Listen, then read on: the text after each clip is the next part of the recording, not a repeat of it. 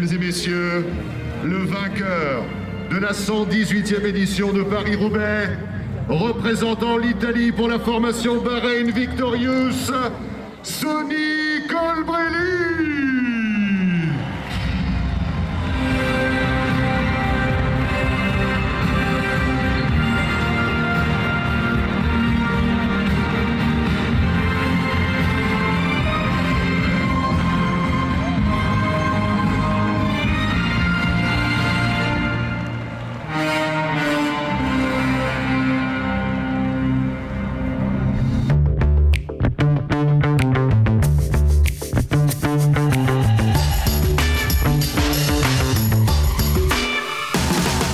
Welcome back to the Cycling Toast Podcast, everybody.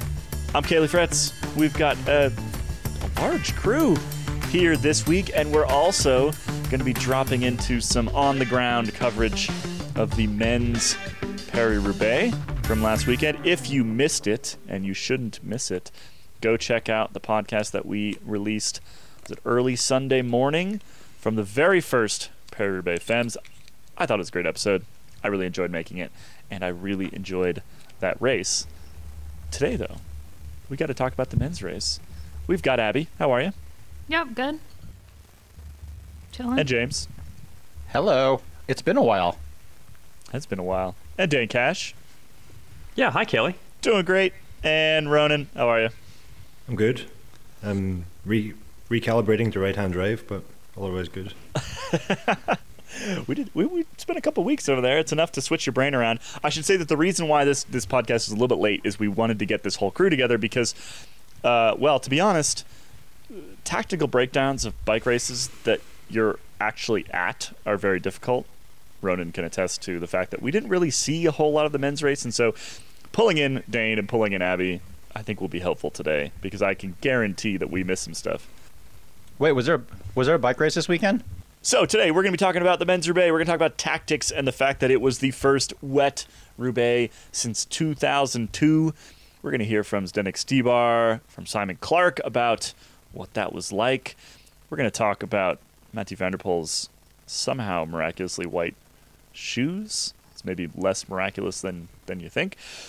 Talk about Gianni Moscon and some karma that may have come into play there. Got a couple honorable mentions to talk through.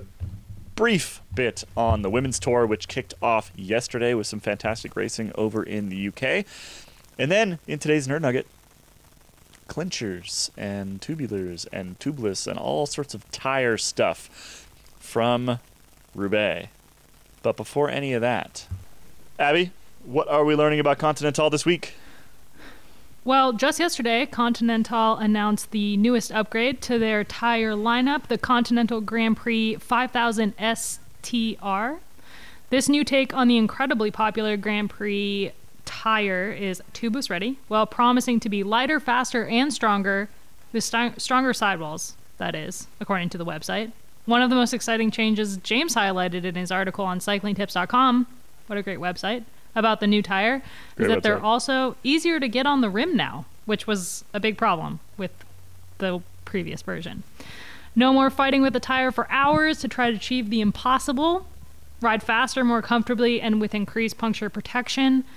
Ronan's actually seen these tires in action, and they've won a couple races already.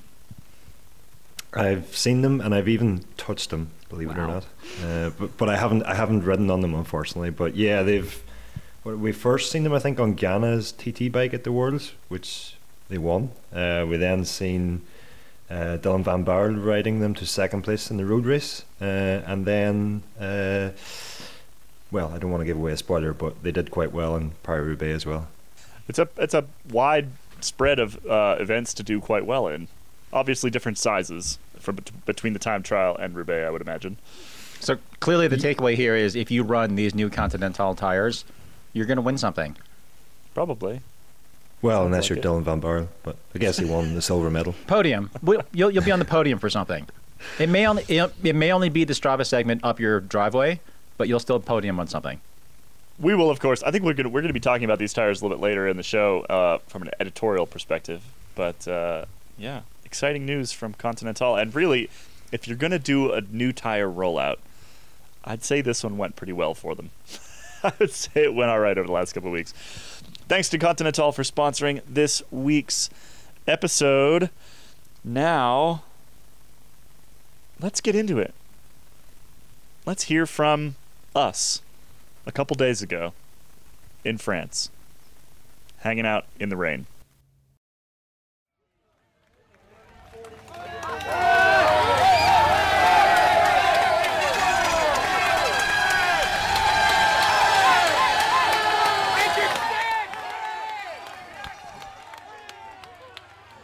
I'm on the side of the road. We're extremely wet and extremely muddy. Huge puddles on the side of the road. And here comes the main peloton. So breakaway came by about a minute ago. Everybody is absolutely caked in mud. Whoa, that puddle was like a foot deep. So we've got Bahrain Victorious on the front.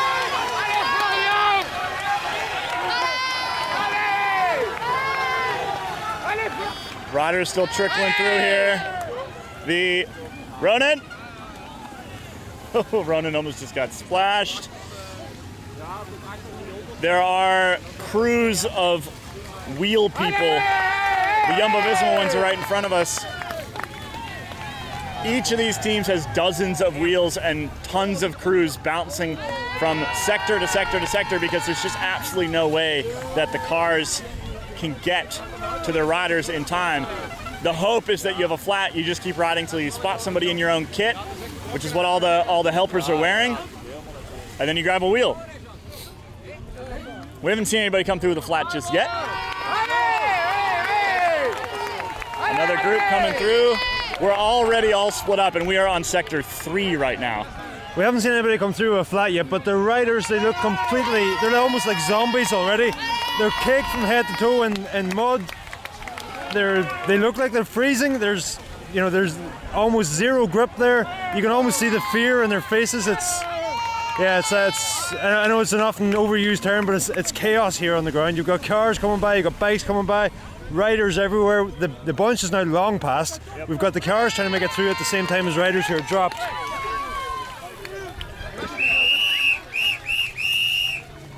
Just saw Mitch Docker go by, ripped shorts, bit of a crash. This is, of course, his final Roubaix and the final race of his career, actually. And that's our cue to jump back in the car and try to get to the Arenberg. Rona, we've made it to the exit of the Arenberg. Dumped the car not too far from here, and the riders are 102K, so they're about 8K out right now. Now, if you had to guess, we rode the Arenberg the other day in the wet, just like this. Speed's probably quite similar, you think? And that they're moving forwards, yes. Beyond that, they have no similarity to the speed we did. No, I think the riders are going to hit this section at, as we've seen that day, the TV makes it look like a flat lead in the Arenberg, but it's actually a false flat downhill. And then even when you hit the first section of cobbles, it continues downhill at an even steeper rate, right until almost the midway point of the Forest of Arenberg. So yeah, it's going to be that's what makes it so chaotic. The speed is going to be so high. It's wet as we see today. It isn't raining here at present, which we've seen does make quite a difference. If it's raining as you hit them like we did the first time, they were incredibly slippery. 10 minutes later when we did it, it wasn't raining. They were already drying out. So maybe could have been worse, but it's still going to be the cobbles here are just so rough. It's still going to be chaos when they hit them. I think they're still going to be slippery and wet when they get here too. I mean, it's stopped raining on us. It was dumping on us about 45 minutes ago, but I wouldn't say drying out. My feet are still squidgy. Some squidgy socks going on. And yeah, like the biggest difference obviously as well is like while we were able to sort of somewhat pick our line, there is, you can spot sections that are worse than others and sort of divert around them a little bit. When you're in the middle of this peloton, you have no idea what's coming at you. The only thing you can see in front of you is the rider in front of you, and that's, if you just stop and think about that for a second, these guys are heading full gas into a cobble sector that is renowned for being incredibly difficult and dangerous, and they can't even see where they're going. that just speaks volume about the mindset that they have, and the places they can put themselves. I guess in search of glory, I guess. I think they're crazy. I think they're completely crazy. All right, we're gonna wait for them to show up here. The Armberg is long and straight enough that chasing group could absolutely see the 2 leaders out front. Oh, the faces already.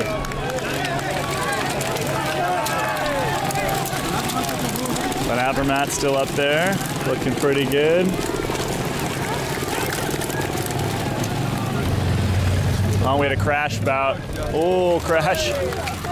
Oh, caused another one. That's exactly what we were talking about earlier, where you can't see what is coming in front of you. We had a rider who was sort of off to the side, off to the right-hand side, trying to get back onto the crown, and in doing so, took out 3 others. They are just in groups of 1s and 2s here. There's Wout van Aert with Stybar. 1s and 2s and 1s and 2s to the exit of the Armberg.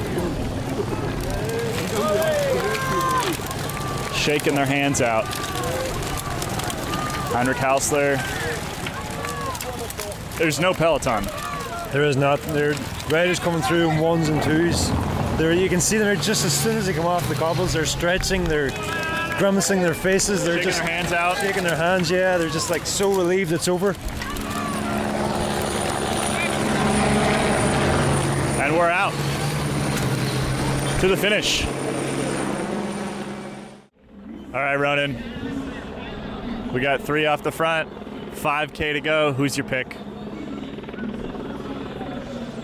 Van der Poel, Colbrelli, Vermeersch. I'm going to have to go Colbrelli, I think. Seems to be playing it very smart there. Van der Poel is pulling a lot, like way too much. If he still wins this anyway, I'll be, well, impressed, but also he could have done a lot less, right? Closed most of the gap up to Moscon. Colbrelli then kind of hit the gas as they went around him. And then Van der Poel just went right back to the front and has been towing him around kind of ever since. They are rotating a bit, but he's the only one taking pulls that are longer than about 10 seconds. So, is he less destroyed than the others, or is he not playing this right? I guess we're about to find out, aren't we? We're about to find out, yeah, but if anybody can do it, it would be Van der Poel. I mean, like, if anybody can ride in the front for the final 30k or whatever and still win. But it does sort of raise a question we've asked before: is Van der Poel as tactically astute as he might be, or is he just able to rely on his power? I think maybe a bit of the latter. We're going to see here. 4.2k to go. We are in the middle of the Roubaix Velodrome on the lovely grass. I mean, if you are Vermeersch, you don't really have to pull right now, right? You've got the European champion. You have one of the best riders in the world in the group with you. You don't. Oh, and there he goes.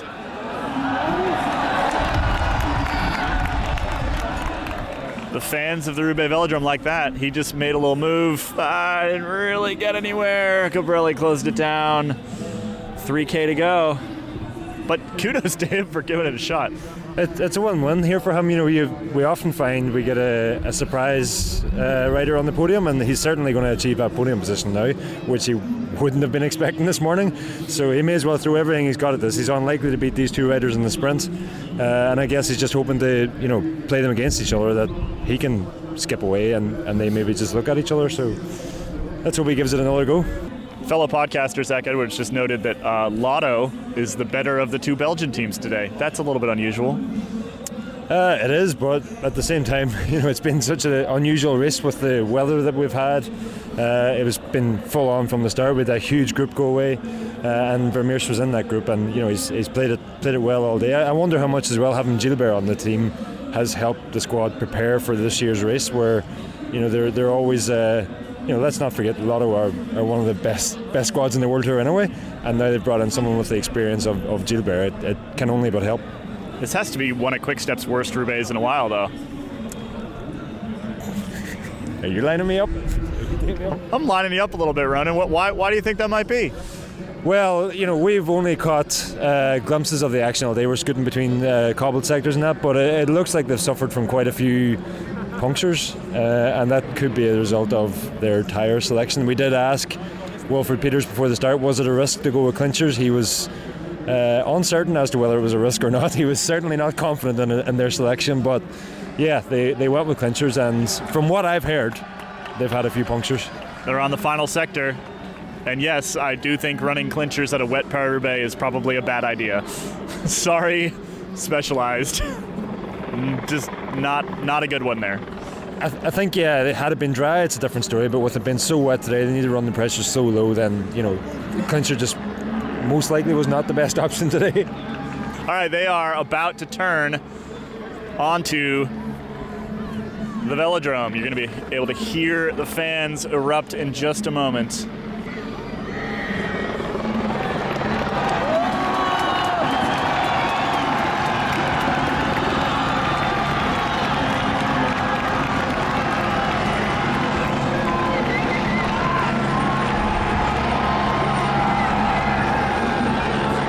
Van der Poel comes on first, followed by Cabrelli, followed by Vermeersch. It's a bit tactical. He's definitely not smashing it just yet. Looking around.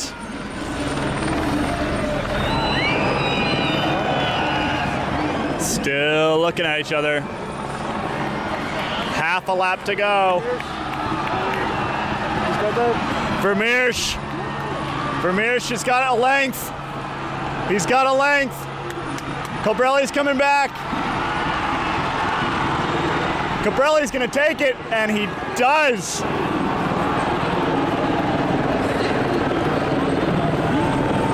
Good finish. Ooh. Did Van der Poel pass him for second? I couldn't actually tell from here. Van der Poel gets third, so there we go. That answers our question about whether he was doing too much over the last 30K. Moscon is coming around to finish in fourth. Cabrelli has just collapsed on the ground. He can't believe it. He just literally just fell down the grass, started thumping the grass. I think he just, can't believe what's just happened. In 2018, Rapha published the roadmap following a 2-year research project that investigated how cycling could be made more exciting and more valuable. The recommendations in the roadmap guide all of Rapha's investments and have led to the launch of the Rapha Foundation, focused on the grassroots of the sport. Founded in 2019 with the mission of building a better future for cycling and cyclists, the Rapha Foundation funds organizations around the world committed to inspiring, empowering, and supporting the next generation of riders and racers. The Rapha Foundation invests $1.5 million a year into grassroots organizations. Rapha recently announced their 2021 Rapha Foundation grantees, which include Black Girls Do Bike, Grow Cycling Foundation, Bayer National Dev Team, and USA Cycling. Congrats to all those organizations. For more info, visit rapha.cc. All right. As you just heard from the chaos of the center field at the Roubaix Velodrome, Sonny Cabrelli won the men's Paris-Roubaix. It was a 3-up sprint. I love a good 3-up sprint on the velodrome, on the banking at Roubaix. Just ahead of Vermeersch, who came out of kind of nowhere. And, of course, Mathieu van der Poel with his magical white shoes. We'll get into that in a little bit. Dane, talk through a little bit of the tactics here. Well, I think the first thing that defined it was the weather. I mean, you have to take that into account. And not just the weather, I guess the conditions on the road, regardless of what was going on in the atmosphere. Because the rain in the morning, even if it was clearing up by the afternoon, made for quite muddy roads. Which meant a couple of things. It meant that the breakaway, the riders who were in the breakaway, I think posed a little bit more of a threat. Whether or not they were eventually caught or not, those riders, many of them were still up there. And it just kind of changed the way that... I feel like this race didn't have... There wasn't as much of a single moment where you had all of the big favorites looking at each other and waiting for that big attack to come, and then the big attack happening. It didn't really go down like that, like it often does. Instead, you had Johnny Moscon getting away, and that was basically the defining moment of most of the race, I think. Yeah, I mean, we were standing at the end of the Arenberg, and you heard a bit of this a couple minutes ago. But we're at the end of the Arenberg, and generally in the last 5, 6, 7 years, all the dry Roubaix, you get a pretty large group that comes into the Arenberg, right? You're about 95K to go at the entrance of that, and you have a group of 100+ riders that comes into the Arenberg together, and then it comes out the other side, and it's still basically together, right? Maybe there's been a couple crashes, maybe there's a couple riders that dropped off the back, but it's still basically together. And what actually tears the race apart is sort of the combination of the Arenberg into this section that often has a crosswind, and then into Wallers and into Hornang, sort of back to back to back. That sort of triplet often will sort of split the race up quite dramatically. This year, we're standing at the end of the Arenberg, and it was, I think the largest group that I saw come across the end of the Arenberg was maybe three riders, right? 3 riders. I'm talking like very, very, very small groups already at that point. And it definitely sort of coalesced a bit after that as they got off the cobbles and things like that. But it was fundamentally a completely different race because of the weather. The early cobble sectors, the stuff before the Arenberg, was much more effective at splitting the race up, making it a pure race of attrition. Like you said, Dane, I think that being in the early move today, I think everybody on the start line knew that the early move today could win the bike race. And it almost did, right? Came in second. I mean, there were so many big names in that group that went early quote unquote. It's not even a break. Is it a breakaway when it's 31 riders? There were so many big names and favorites in that group, and they still didn't even make it to the end. A lot of them. I think it was kind of telling. And I don't know if that was so much a selection of riders that went as riders that were in the right place at the right time when there was crosswinds.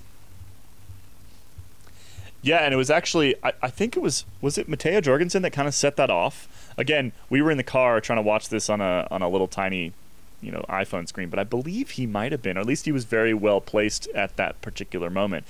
It was a matter of sort of who was in that front group when some crosswinds hit. It was really windy, I should say. Not only was it raining hard, it was quite breezy, particularly in the first 150K. It did kind of calm down a little bit later in the day. It was like 80 kilometer an hour winds overnight, I think, was the peak in Compiègne. Now those had settled a little bit by the time the race actually set off, but yeah, it was a nasty first 2 hours, and I think that those first 2 hours really they determined the entire rest of the race, which is not something that's normal for Roubaix. Just while we're on the weather as well, I've spent my whole bike riding life hoping for a wet Roubaix and being disappointed every year when it didn't happen. And can I just say now, having witnessed one, and especially having been on the ground for it, I'm never looking for another one again, to be honest. And that it was just hectical, copyright Ruth Winder. It's probably the best way to describe it. And a lot of I've never heard of a race before where so many riders beforehand were speaking of just how fearful they were going into the race. These are the best riders in the world in both the men's and the women's races, actually saying they were afraid on the start line, and that was afraid for their safety, and certainly I was afraid watching as well, because it is just there is no traction on the cobbles, and if you come down, you're going down hard. Yeah, I mean, Ronan, we rode them, right? We rode the Arenberg in the wet. There's a great video up there if you want to hear some Ronan squeals in the first 50 meters or so of the Arenberg. It's genuinely terrifying, and I think it's watching on television at home as a fan. It makes for a pretty amazing spectacle, but it's hard not to empathize with the riders more. I think when you have to stare them in the eyes at the start, and you can kind of see that fear in them, because it is genuinely terrifying. I can't actually imagine coming onto the Arenberg in a group in those conditions. And I think that that's a big part of the reason why it split up too, right? The second you hit the first cobble sector, and again, most of those, Troisville and Quivy and those, normally those don't do that much damage. But guys were just absolutely pinning it over those first ones because nobody wanted to be near anybody else. And it determined sort of the tactics of the entire day. It's genuinely scary. And Ronan, I wouldn't say that I will never hope for another wet Roubaix, but I'm fine with them remaining somewhat scarce. I think that a series of those. I think a series of those, and you might have riders that just refuse to come at some point. I mean, it's like it's genuinely terrifying to hit that stuff. That said, some of them love it. Ronan, we I can't remember if we mentioned this on the podcast over the weekend or not, but when the day that we went and rode the Arenberg, we also watched Heinrich Hausler, who came in 10th, like just sneaky 10th. He's just up there all the time. We watched him ride onto the cobblestones at about the same speed we hit them, with his phone in his hand, taking video, right? One-handed, phone in his hand, straight onto the cobblestones, didn't care at all, right? So some of them love it, and if you're a rider like that, I mean, there's a reason why, you know, Hausler's not a name that we've heard in the headlines a whole lot over the last couple of years. He's definitely not the rider he once was, but just from a skill set perspective, that's what put him in 10th over the weekend, right? That's what it was. The fact that he was so confident he could ride on the Arenberg in the wet with a phone in his hand. That, I mean, first of all, that's just stunning to me, and second of all, that put him in 10th place at Paris-Roubaix. I mean, it turns out that there are good reasons why these people, the men and the women, are paid to ride bikes. Go figure. They might be better at it than we are. But anyway, I mean, like back to what you were saying earlier, though. I mean, I think I've mentioned this multiple times in the past, but the only reason why we have an event like Paris-Roubaix is because it has so much history behind it. Can you imagine if there was nothing like Roubaix, or I guess even or Flanders for that matter, or just like any of the cobbled classics? And can you imagine if someone tried to introduce an event like Paris-Roubaix today without any of sort of history? Forget it. Like, it'd be insane. Well, like, if you were to tell technically that did happen. Well, okay, yes, you are correct. You are correct. But would they have wanted to do that if there hadn't already been a men's edition that had 125 years behind it?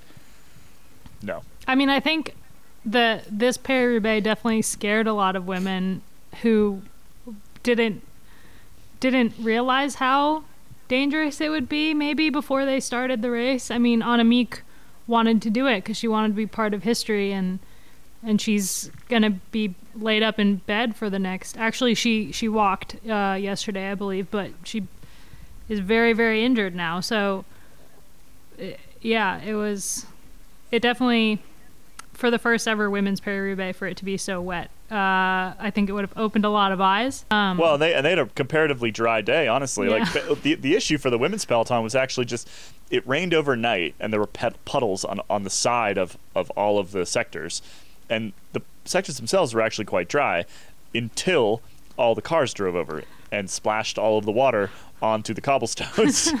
So if they had just not put any cars in front of the women's peloton, they would have had a basically dry Paris-Roubaix, like maybe a couple little wet sections, but they kind of it's not too far off of having, you know, gone through and sprayed water on them, because it's basically what happened. It was artificial wet Paris-Roubaix for the women's peloton, and I'm sure that a lot of them actually would have hoped for something a bit different there.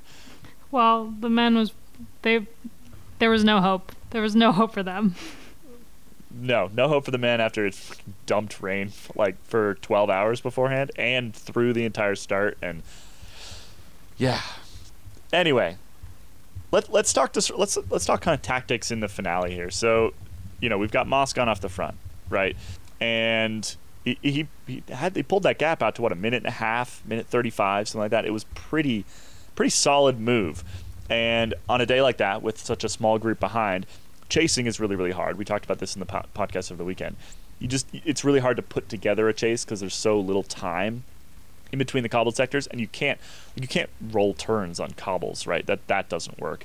And so that move looked pretty solid until the collective will of bicycle Twitter appeared to wish a flat upon Johnny Moscon, who, let's remember,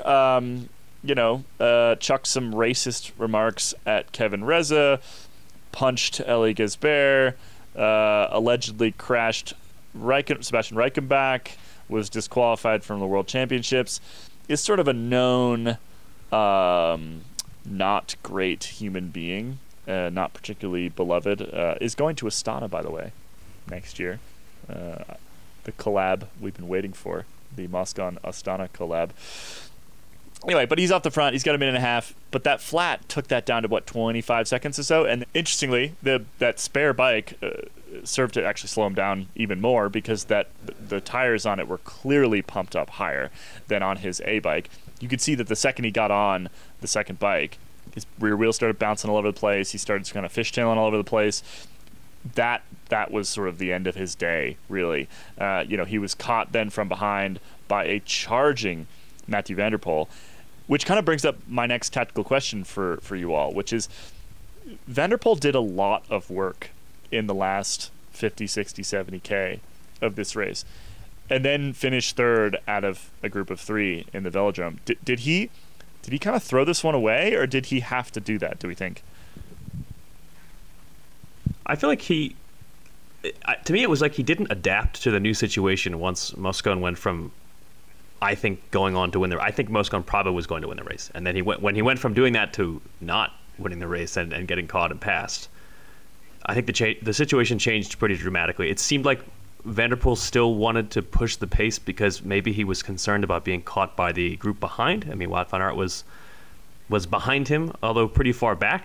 I think it was pretty clear that he didn't need to do that. I think within the last 30K, 25K, they weren't getting caught. I don't really think that was going to happen, whether Van der Poel does all of the work or a third of the work. And yet he just hit the front and just kept hammering. And it's not like he did the only turns from 25K to go until the finish, but he was there way too much. He was there way more than, I think way more than everybody else. And he continued to be there into the last 10K, the last 5K, at which point it was really clear he didn't need to do that anymore. Maybe from 25K you could say, okay, well, there's still a chance. But there was no way they were getting caught with 10K or 5K to go. And he let out onto the Velodrome, which to me, I guess all 3 of them are Paris-Roubaix rookies. But that is the kind of rookie mistake that I would not expect Mathieu van der Poel to make in any race, regardless of whether he's ridden it before or not.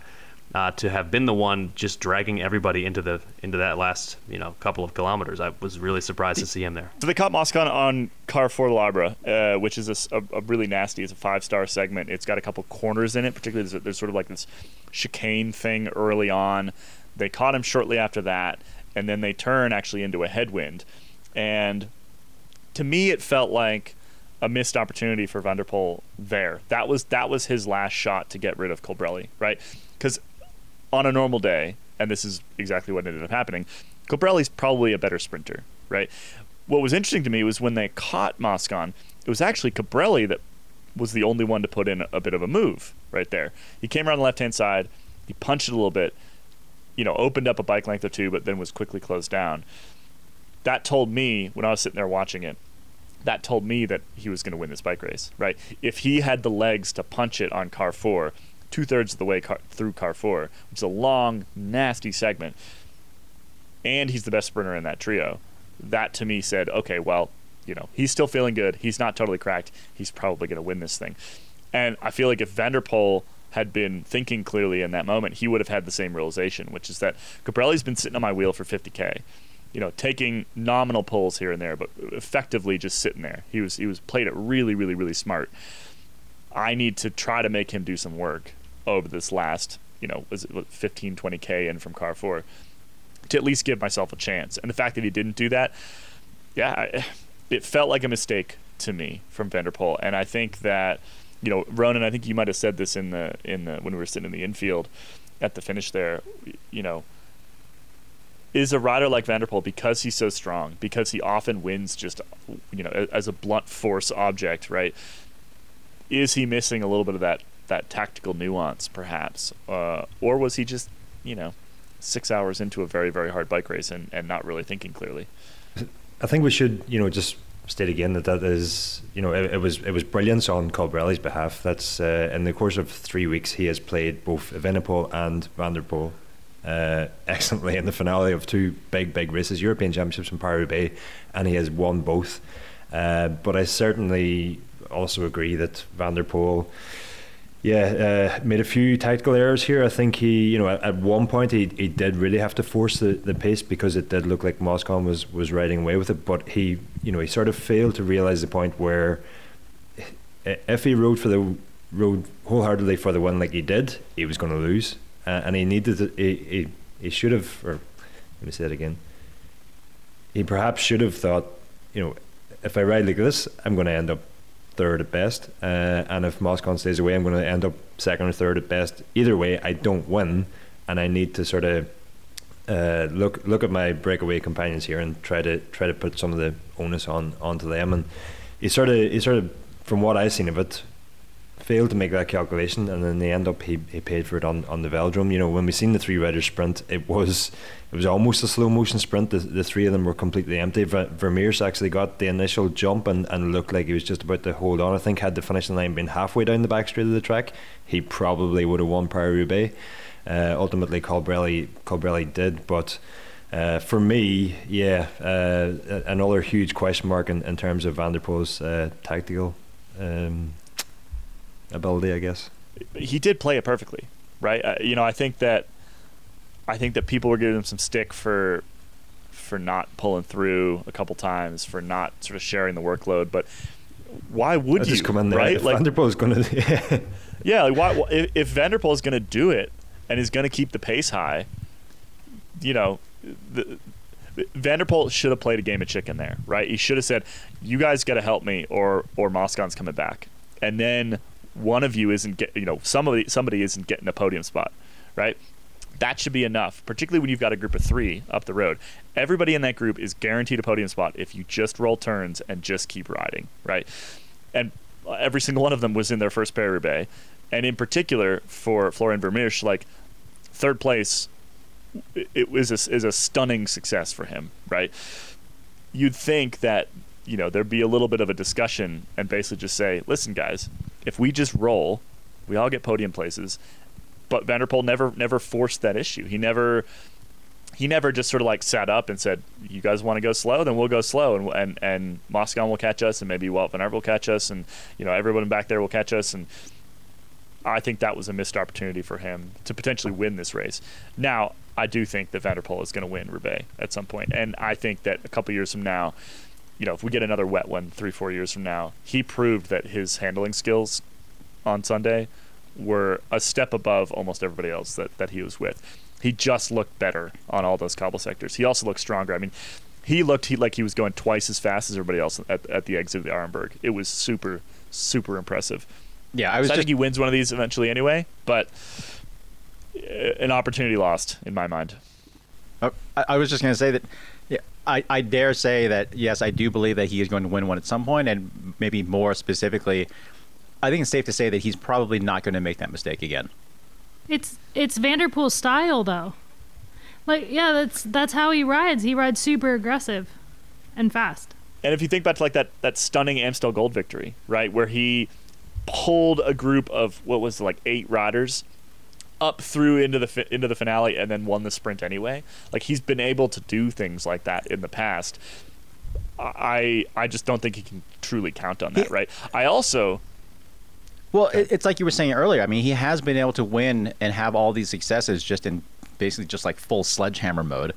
But, that obviously gets you... It obviously has earned him a lot of these wins. But if you're able to combine that with some savvier tactics, then that gets you more wins, doesn't it? But up until this point, he hasn't needed the savvier tactics. And we also have to keep in mind that he was just injured. So I think two things. I think, one, I think the season was a week or two too long for Wout van Aert. I think that he was fading hard, right? I think that otherwise he would have been a much bigger factor in this race. And I think it was actually a week too short for Van der Poel, right? Because he's coming back from this injury. He was not particularly impressive at Worlds, and then a week later is really impressive at Roubaix.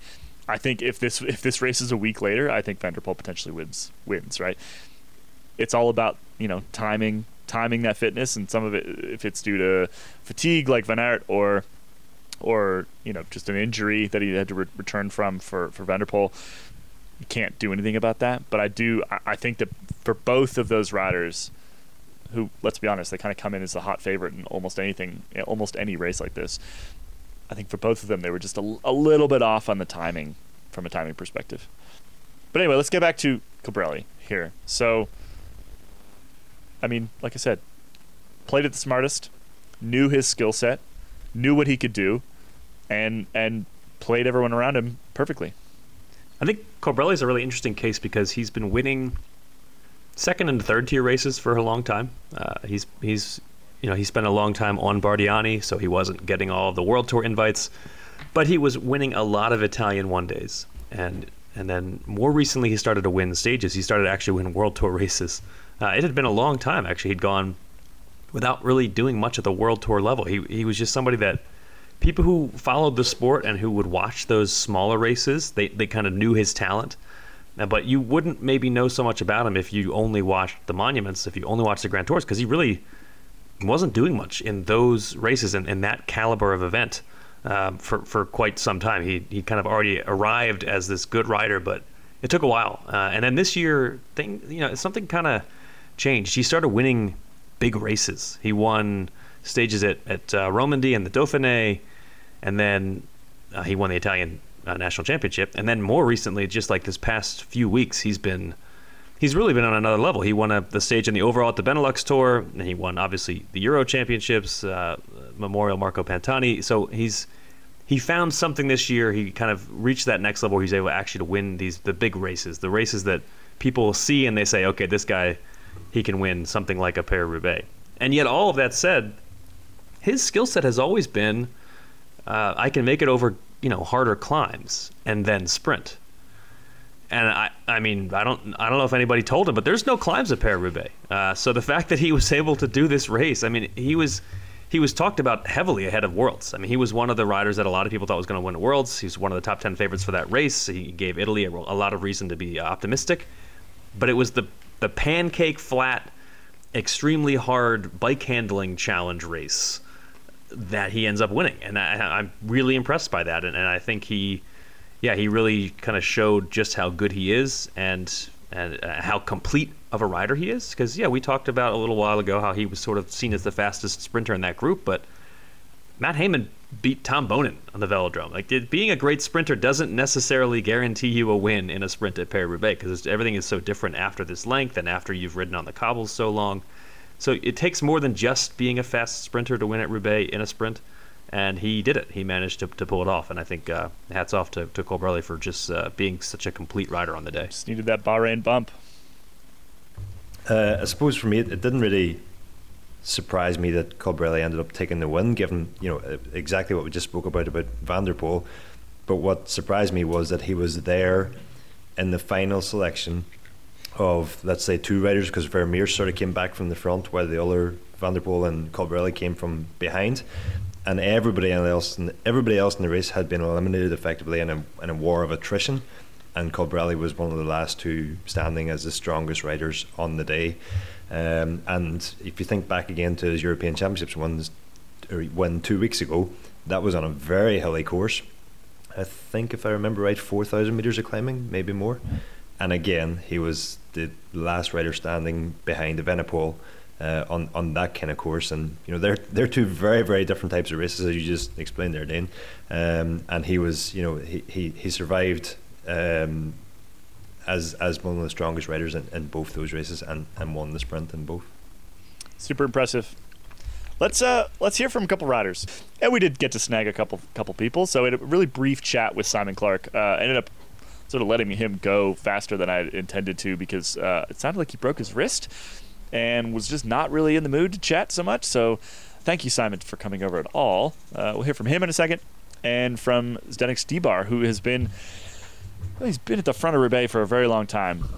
Said he didn't have the legs, but I just wanted to ask him what a wet Roubaix was like. So let's hear from those two. How are you, man? Broken. Tell me how it feels, wet Roubaix. I was so scared coming into it today. Obviously, it's not a race I normally do. But as soon as we hit the first sector, I just like Strade Bianche, I felt at home. And I was just on it. I was in the front the whole time. And then I was in the front, 10 or 15 coming into the forest. And I got a front puncture and had a really big crash. And I've actually got a broken wrist. And from then on, it was just survival to the finish, unfortunately. You rode then another 95K on cobbles with a broken wrist. I mean, what makes you do that? I mean, look at us. Who wouldn't? I've done one before, but I didn't finish. Hence why I finished even with a broken wrist today. Thanks, man. It was just a really hard race. Of course, I think you can imagine, or probably you can, but it was really hard. In the beginning, yes. I think it was spectacular. It was something special. But the last 50 kilometers was so hard. It was really suffering. It's just you just feel in the body that that you are just getting more and more empty, and then you are suffering double so hard. Roubaix is always really tough, and if you have good legs, then you of course don't suffer that hard. But it all depends of the legs and the condition you have, and it's just super hard on those conditions. So, but still I think tomorrow we will all think like, okay, it was some fun. Now I don't want to think about cobblestones. Abby, before we get into our Nerd Nugget for the day, which is another Roubaix-based Nerd Nugget, what's going on over the women's tour? First and foremost, a bunch of the women that raced Roubaix on Saturday flew straight to the UK for this thing. There's a great photo of a bunch of, I think it was the Jumbo-Visma women with their hands in the air, sort of like waving at the start, and just completely covered in like tape and bandages and all sorts of... It looks rough. It looks rough going straight from Roubaix to the women's tour. How's it going over there? Yeah, there was a lot of women who had the forced turnaround from Roubaix to the women's tour. Luckily, just a jump across the channel. I don't know, whatever the Brits refer to it as. But there's definitely... it's definitely clear that the current situation with the World Tour races back-to-back and the way that the teams are formed at the moment is not going to work if the calendar continues to expand. A handful of the World Tour teams on the start line are already... they lined up for the race with 4 riders. Canyon Stream only had 4 riders on the start. A bunch of them have already been are already out of the race. We lost Elisa Longo-Borghini on stage 1 just because the turnaround was too quick and the effort on Saturday was too much to then race again on Monday after a travel day. So Trek is down to only 4 after just 1 stage. Liv Racing also lost 2 on stage 1. So just like that quick of a turnaround between World Tour races, while teams are only, fielding rosters of 12 after a really long season, kind of opens up the question that we've been talking about on Freewheeling a lot this year about what the new calendar next year and all the new races means for World Tour teams, and how much those budgets are going to have to rise with the increasing salary demands, but also the fact that teams just really need more riders at this point. And that's evident at the women's tour this week. But yeah, the women's tour is usually one of the Freewheeling podcast's favorite races of the year. We love this race. Lauren and I have both participated in it, and it's really well done. The courses are super fun. The racing in the UK is just really fast, really challenging. The tarmac is like sticky, so it's actually like really hard to pedal a bike. So it adds this whole like really horrifying element to racing over there. But this year all the courses are relatively flat. Today was kind of the hilliest day, and it ended in a break of 10 won by Amy Peters. What's really unfortunate is that there is no live coverage. The women's tour had promised in February that they would have live coverage for the first time ever this year, but they announced just 2 weeks ago, I think, really, really recently, that something fell through and they were unable to have live coverage. Reminder that any World Tour race is required to have at least 45 minutes of live coverage. So we talked about it yesterday on Freewheeling, but would not be surprised to see their World Tour license pulled for next year. I mean, that's what happened to the Giro Rosa. But yeah, it's really a bummer. I tried to read the race report today, and I'm going off of like very, very sparse tweets from the UCI's Twitter on what the heck happened in the race. And when they finally did release the highlights package yesterday, it was like 20 minutes long. So just really disappointing from a race that kind of, when it began, kind of set the bar for what women's professional racing should be, and has really failed to grow with the changing times over the years. And I mean, at this point, if you're a World Tour race and you don't have live coverage, there's no excuse anymore. I mean, did a sponsor pull out or something? Do we know what happened? They did lose their sponsor after 2019. They used to be the OVO Energy Women's Tour. And then they went through the pandemic and struggled a lot. They didn't get a new sponsor. Now they're the AJ Bell Women's Tour, so they did find a new sponsor, but they've definitely lost a lot of money. They used to have the same prize money as the Men's Tour of Britain. So that was kind of, you could say, okay, they don't have live coverage, but they have this incredible prize purse. And so there were ways to kind of try to navigate around them not having live coverage in the past. It wasn't a requirement in 2019. So there was kind of like this weird, or it wasn't yet a requirement, or it was just newly a requirement. So they kind of worked their way around it, and so did a couple of other races. But, you know, it's tricky, right? Because clearly they've lost a lot of money this year. They don't have the same prize money. They couldn't have the live coverage. Heck, I'm sure that they really wanted to have the live coverage. Their races are incredible, and does the race actually happen if no one gets to watch it? I mean, no. I don't know. It's hard to say. But I personally, like, this is my personal opinion, and I'm sorry if I piss people off. I don't really understand why they didn't just cancel it for 2021 and just focus solely on 2022 and take that budget and take what they had and try to work into 2022 the actual, you know, race that they wanted to hold. Because now what's happening is they've smashed it into the end of the year. Teams are exhausted, riders are exhausted. Heck, I'm exhausted, and they've got like 80 girls on the start line today. 80 at a World Tour stage race, one of the very, very few World Tour stage races we have. And a 6-day stage race, I might add. Like, it's not the 4-day races that we get in Spain. So it's this really weird situation that kind of just leaves a bad taste in my mouth. Yeah, it feels like there's just so much potential, right? And the people behind it, clearly, they genuinely do care, which is, we can't always say that about every women's race, I would say, which means that there's a ton of potential. It means that they really want to do it right.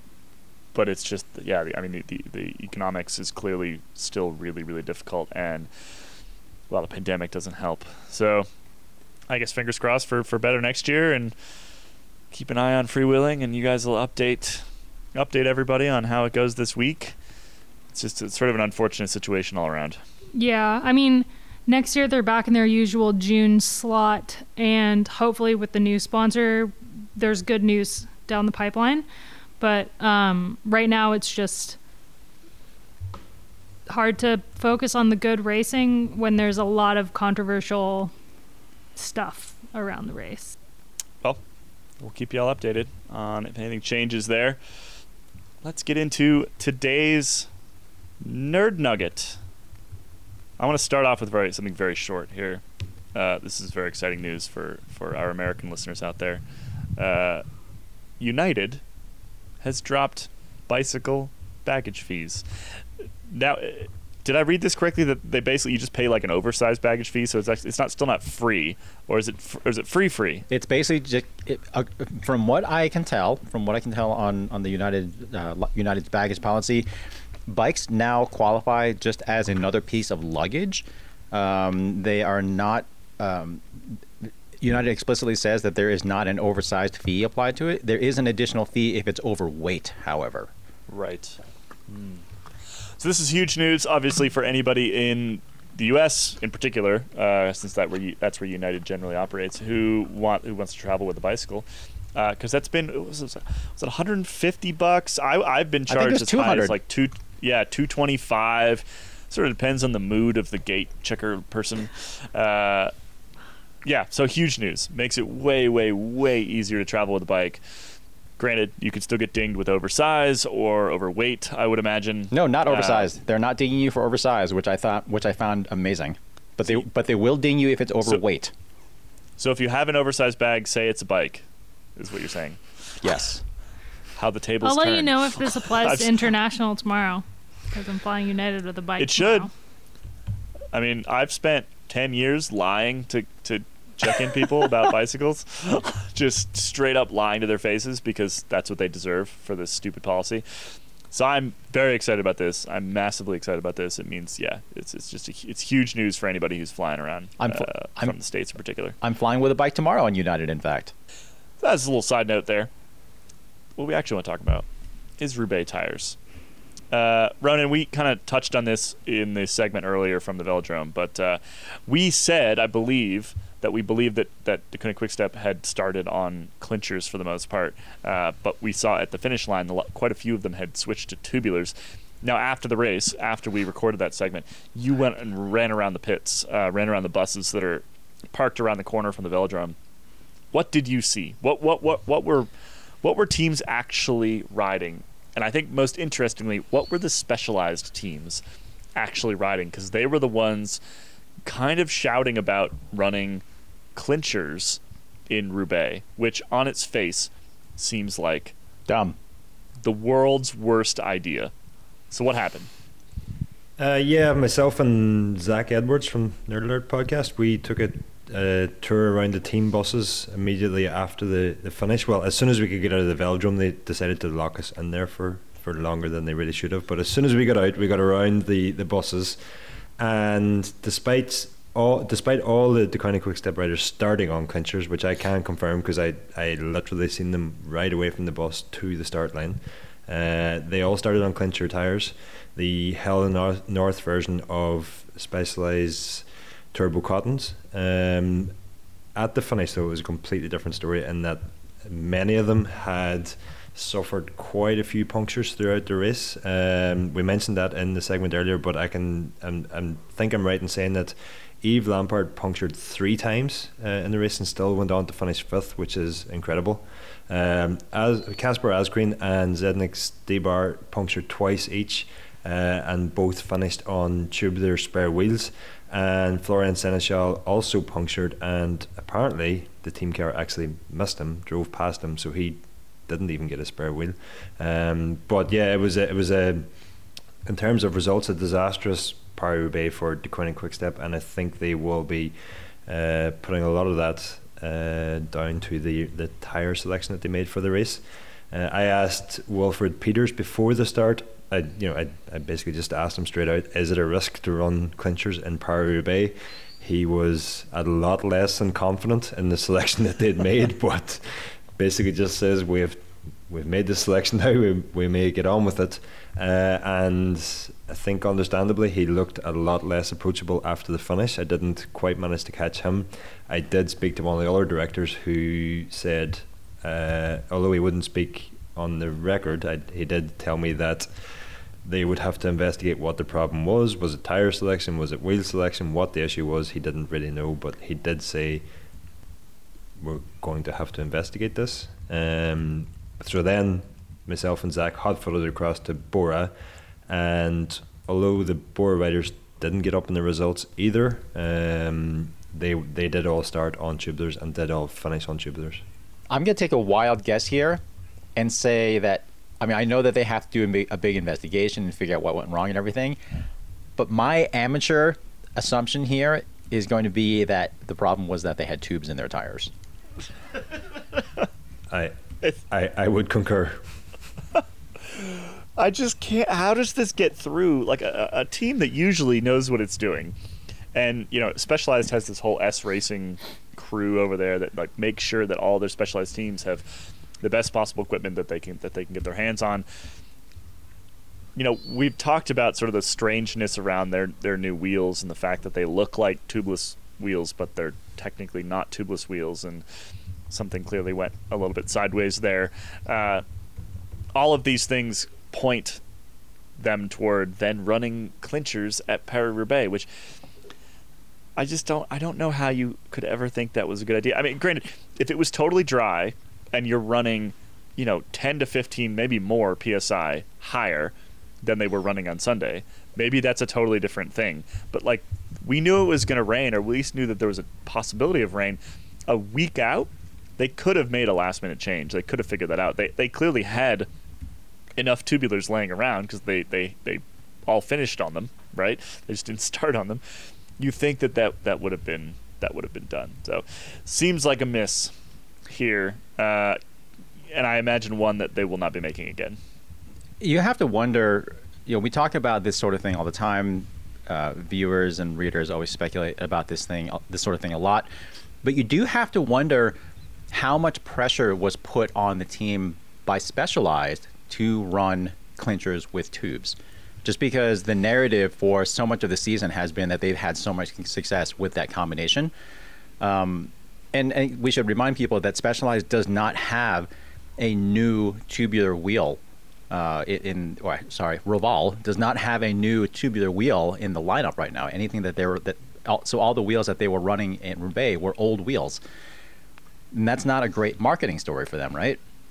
Yeah, I mean, I think it's more than the tires. Like, I don't think that they're doing it to try to sell Hell of the North Turbo Cottons. I think it's those wheels, right? Like they are really invested in marketing the super wide Rapide wheels, and you can't run those with anything other than a clincher setup at the moment. And I think so. They're kind of between a rock and a hard place there. They either admit that these wheels that they've got are not well suited, which they should have just done. Let's be honest. Like, you can't run clinchers at a wet Roubaix. You just can't. That seems like a very obvious thing to me. So they should have just admitted that and say, okay, well, we got to run these old wheels then. It's not that long ago that teams would just chuck their normal wheels out entirely and just run, Ambrosias with 28 or 32 spokes. Like, I think that the average consumer understands that the equipment needed for Roubaix is not necessarily the equipment that is needed elsewhere. And so, it's not like it's a massive marketing ding to just say, yeah, we had to run the tubulars that we used to run. I agree, and I think people are so accustomed to the idea that Roubaix is so far removed from the sorts of conditions that any normal person would be riding in day to day, that it's really not considered a big deal if a sponsor or team or whatever, again, like you said, has to admit and just put it right out there. It's like, nope, we're not running sponsor correct stuff today. It's Roubaix. Yeah. Although Ron and I, we talked about this when we were on the infield, but most of the bikes that were raced at Roubaix and the tire setups that were raced at Roubaix, particularly all the sort of like 32 mil tubeless kind of stuff, is actually what most of us should probably be running. So kind of in a weird twist of fate there, that the Roubaix has come back around and is now essentially a pretty good match for the average amateur, which I kind of like. Well, there you have it. So Ronan did the digging on the tires. We saw lots of those new Conti GP5000 tubeless options in 30 and 32, I think, for the most part. We saw lots of tubulars still, and we saw clinchers on a team that had not such a good day. Last little bit here, the story of Mathieu van der Poel's magical white shoes. There is a piece up on cyclingtips.com right now written by our favorite Ian Treloar, who did some science, figured out, basically went and found some rubber shoe covers and dunked them in a puddle. It's a great piece. Go check it out. But it's been sort of like floating around the internet over the last 48 hours or so, which is, how did Mathieu van der Poel's shoes stay so white? James?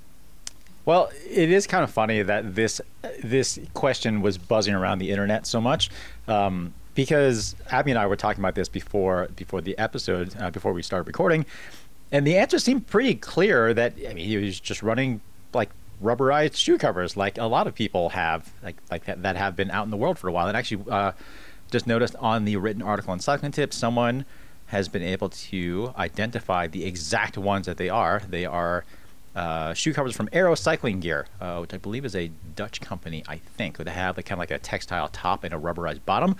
And in that sort of situation, it's really not that unusual to have something like that where like the mud and the water kind of sloughs off, because that's what they're supposed to do. But the magic here is just that they were so white, and I think the reason why they attracted so much attention was because they just still were so white at the end, which to me I feel like is not so much an indication of how well they work, which they did work really well clearly, but also the fact that he never dragged them across the ground and scraped them up, that sort of thing. He also, there's a video that someone sent me of him going through a giant puddle. I think it was in Gruson, which is sort of somewhat near the end of the race, and basically washing them off accidentally. Like they kind of came into this sector a pretty muddy, and then came out of that sector like stark white again. So a little mid-race cleaning. I wonder if he did that on purpose.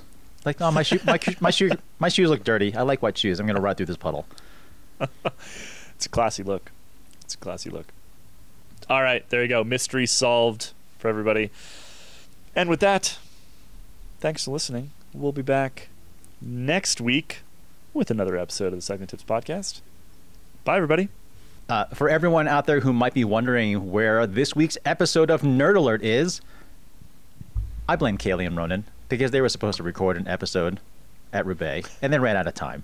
So, seeing as how I am leaving for Sea Otter tomorrow morning, I unfortunately do not have time to record a Nerd Alert episode before I go. So, unfortunately, you will all have to wait another few days for another episode. But thanks for your patience. Sorry, everybody. We were very busy.